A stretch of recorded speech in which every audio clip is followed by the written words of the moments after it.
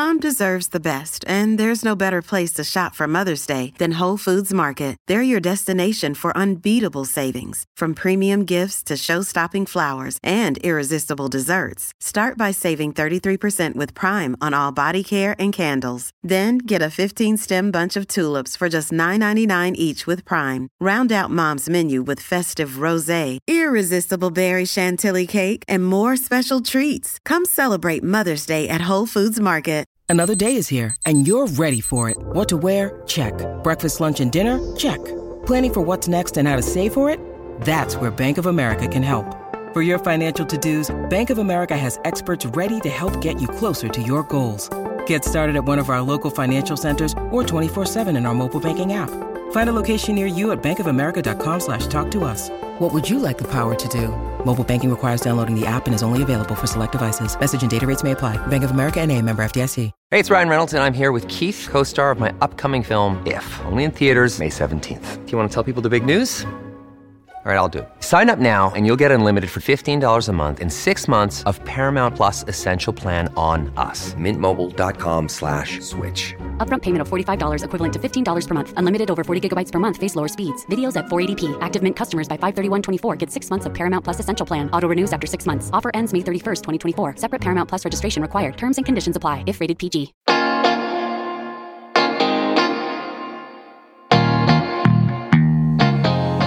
I'm Pete McCall, and thank you for tuning in to this episode of the All About Fitness podcast.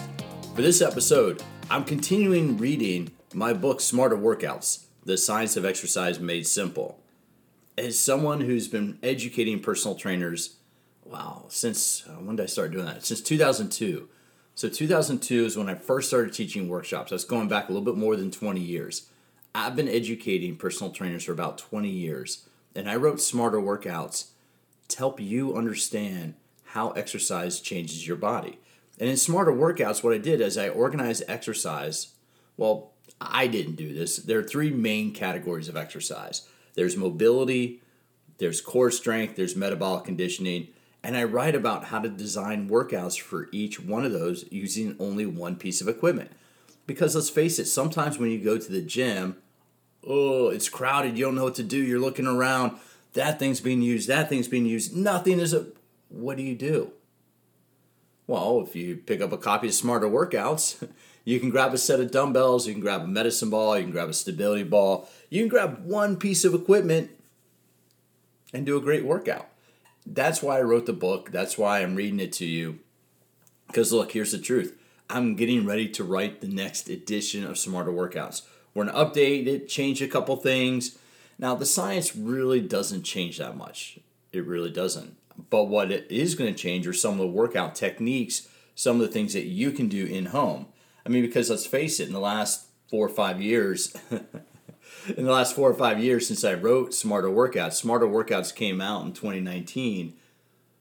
I think a couple things have changed about exercise since 2019, one or two things have changed society as a whole since 2019, or just how we look at things. And that really is. So coming up into the rewrite or to the new edition for Smarter Workouts, what I want to be able to do is add 1 or 2 pieces of equipment and really just talk about the difference between how you work out at home and how you work out at the gym.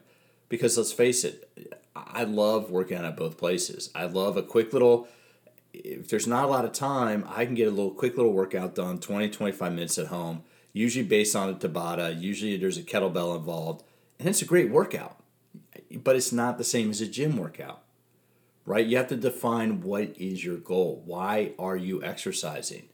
Because if you're exercising to get big muscles and look a certain way, that requires a lot more work than 20 to 40 minutes of exercise to optimize your health and feel better.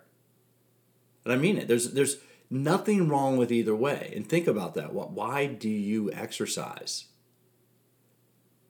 I know that's a deep thought, right? Why do you exercise? Right now, you probably exercise because it's become a habit. If you're like me, exercise has become a habit, and frankly, you have no idea what you would do if you didn't exercise.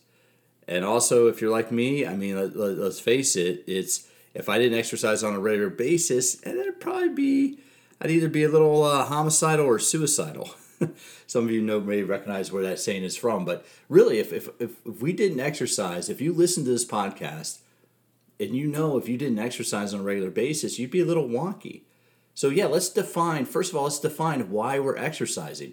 Are you exercising to look a certain way, or are you exercising to feel and be able to live a certain way? If it's the latter, then you're in the right place. That's why I do the content that I do. So let's get into understanding core strength training, because this is for how you move. For the first part of the chapter, I contextualize how we move based on how we walk. Or if we want to understand how muscles in our body function, we have to understand what they do when we walk. Because walking is our primary pattern. Walking is what we are designed to do as humans. The role of core muscles in movement. Exercise is a function of movement created by many muscles working together simultaneously, not a series of discrete actions. Nowhere is this more apparent than the core region. Exercises for core muscles are often performed in an inefficient manner that may not actually improve their ability to control movement when you're standing on your feet. Instead, exercises for your core muscles should be based on how the body is designed to move, or more specifically, how your muscles produce various movements when you're standing upright. For example, a common misunderstanding is that countless crunches are the best way to sculpt a six-pack. However, the only time the rectus abdominis flexes the spine is when the body is lying on the ground, which begs the question, is the crunch the most efficient use of your time during a workout? And think about that for a second, the crunch. We've probably been doing crunches for years. You have probably been doing crunches for years. You lift your chest up off the ground, you pull your back up off the ground, you pull your rib cage closer to your pelvis. That's what the abdominal muscles do. The abdominal muscles attach the rib cage to the pelvis. To strengthen them, you have two options: bring the pelvis closer to the rib cage, or bring the rib cage closer to the pelvis. But think about that. When does that movement happen? That movement happens when we're walking on our feet. When you're walking, your pelvis moves away from your rib cage when your leg goes behind the body. So when you take a step and your left leg swings forward, your right leg goes back, that's when your pelvis is moving away. Your right side of your pelvis is moving away from the rib cage. That is what the rectus abdominis controls. That is what your six-pack muscle controls. Your six-pack muscle controls movement of the pelvis when you're walking and the leg goes behind the body. Think about that. Contextualize that for a minute, right? I mean, think about how these muscles work. We have to use our body when we're on our feet. Yet for years we have been laying down on the ground to try to strengthen these muscles. And to me, you can see the fallacy there, right? If we can contextualize the muscle, what it does when we're on our feet, why on earth would we put it on the ground and put it in a position that it doesn't have to be functional in? And most of the time when you're laying on the ground, you ain't going to use your body for anything anyway. You're probably getting ready to lay out in the sun or take a nap. Laying down is a sign of rest. That's what kind of enhances the parasympathetic nervous system. Lying down increases parasympathetic nervous system drive. That increases the rest and digest reaction. So laying down may not be the best way to go for exercise. A strength training program for core muscles should feature exercises in a standing position to properly prepare the body to produce and control forces experienced in activities of daily living. Movements should integrate the hips, trunk, and shoulders to efficiently distribute the downward force created by gravity as well as the upward forces generated by ground reaction force. Exercises in the prone, face down, or supine, face up positions can help establish strength specifically through activating the motor units responsible for contracting muscle fibers that stabilize the spine and pelvis. For example, the plank exercise requires minimal movement while contracting all layers of the abdominal fascia and is an excellent way to establish the muscle recruitment patterns required to stabilize the spine. When done properly, the plank not only uses the deep abdominal muscles, but it also recruits the hip, shoulder, and upper back muscles to help stabilize the body. However, once you establish the ability to properly brace the spine, it becomes necessary to integrate movement at the hips before progressing to exercises performed in a standing position. As Dr. McGill's work has demonstrated, movement-based strength training exercises that involve your upper and lower body limbs working together from a standing position can be extremely effective for developing core strength. So really, we can start, what I'm saying there is we can start on the ground. And this is the one thing that I've been teaching now for years. Because when we stand up, when we're moving through space, we have to accommodate for gravity. Gravity is going to pull us down. Ground reaction force is going to push up and drive up into the body. So when we're moving around, we have to accommodate for those two competing forces. We can start on the ground. Starting on the ground takes away gravity and takes away the effect of ground reaction force. So starting on the ground takes that away, and you can activate the muscles and start developing strength. That is the benefit for being in the ground for starting core strength. It's a great place to start and a great place to warm up because there's minimal effect of gravity. But once you've warmed up and once you've started the workout, you really need to stand up and move on your feet to challenge your muscles to work against gravity the way they normally do. So understanding and controlling movement. When walking or running, the body has to move in all three different directions to create forward movement. Your chest and rib cage will counter-rotate relative to the pelvis in reaction to the momentum created by the arms and legs moving opposite of one another. During gait, as the right leg swings forward, the left arm swings forward. This counter-rotation of the torso and hips lengthens all layer of your core muscles, which are designed to facilitate this multiplanar action to make it smooth and efficient. That's right. The actual purpose of our core muscles is to work efficiently and effectively while the body is in upright vertical position. To store the elastic energy used for many upright movements, exercise strategies for core muscles should include movements that first lengthen the tissue before it shortens. For sustainable long-term results, an exercise program should first enhance mobility and tissue extensibility in individual movement patterns before progressing to complex dynamic movements that involve multiple planes of motion.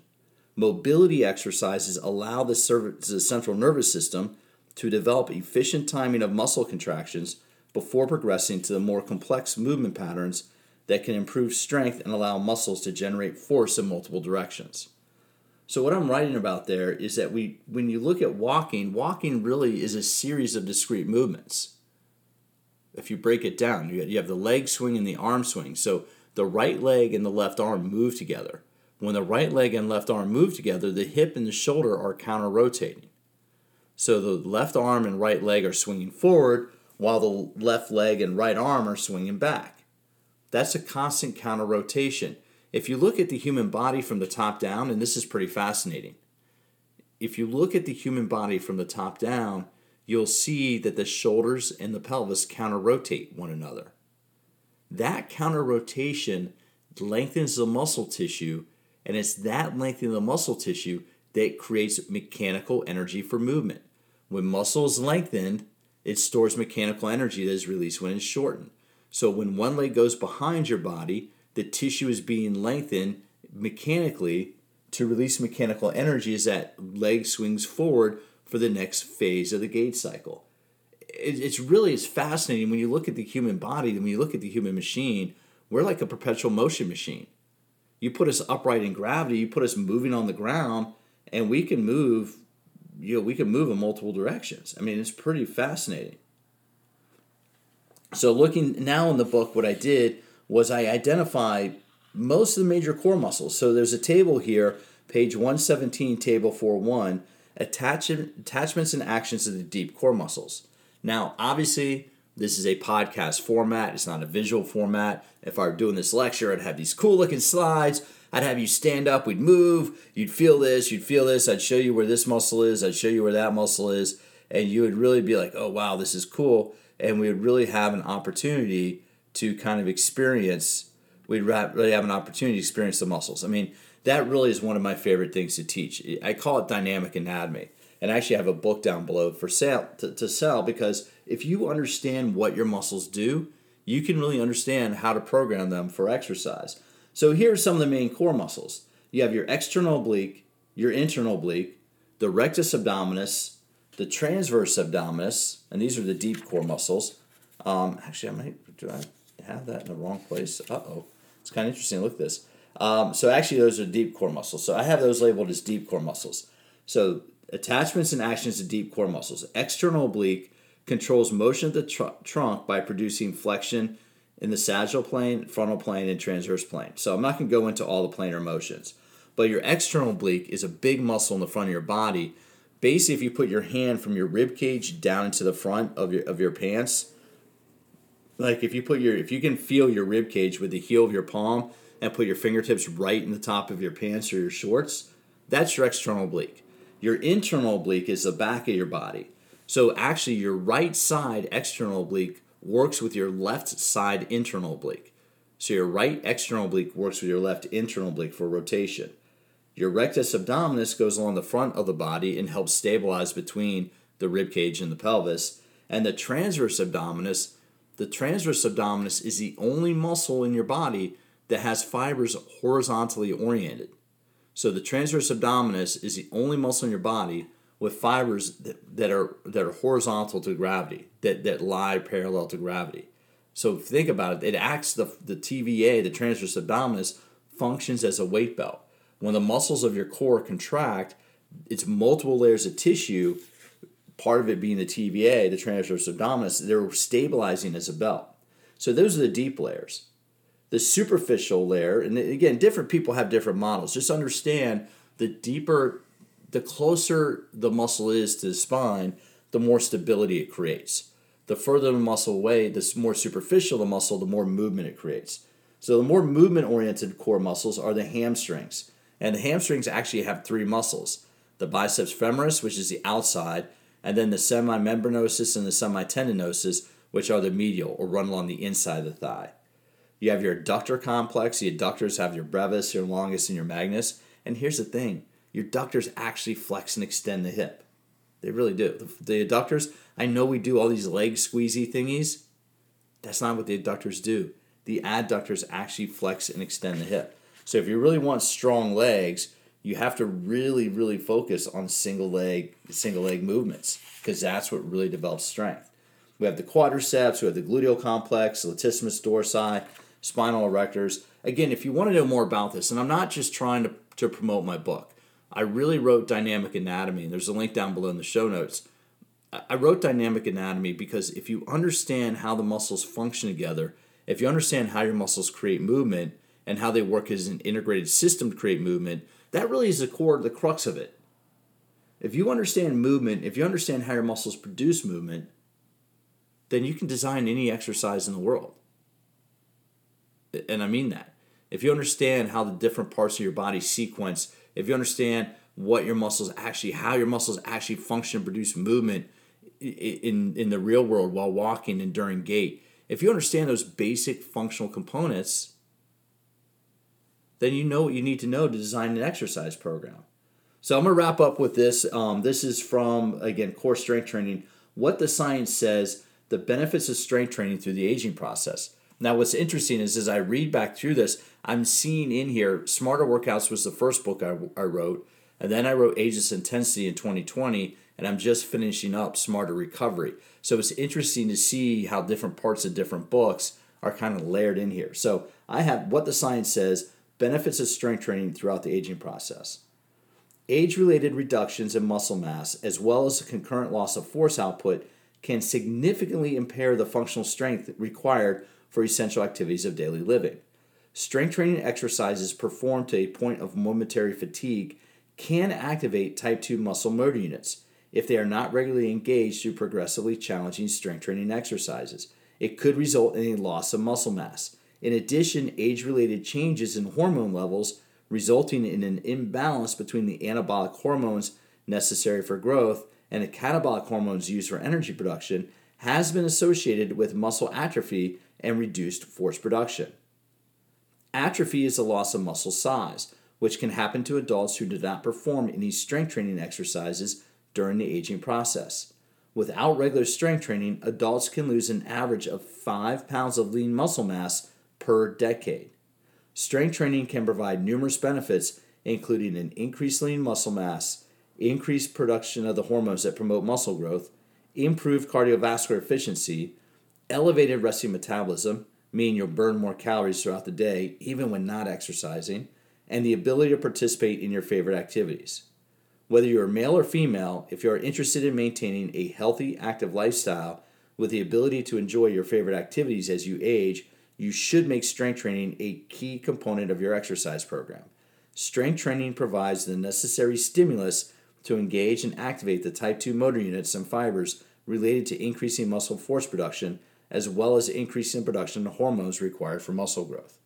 So that basically, that little sidebar right there is the prequel, if you will, for Ageless Intensity. I'm doing a call out there because really as we age, strength training becomes how we slow down the aging process. Hey, after I record this, I'm getting ready to go strength train myself. And again, I'm 50.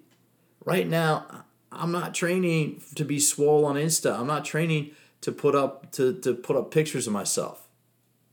I don't know why you train. You train for the reason you train. That's cool. I'm fine with that. I'm going to go work out because I know the exercise I do today will slow down some of the effects of aging and should help me theoretically live longer with my daughters. That's why I exercise. I exercise to control the aging process.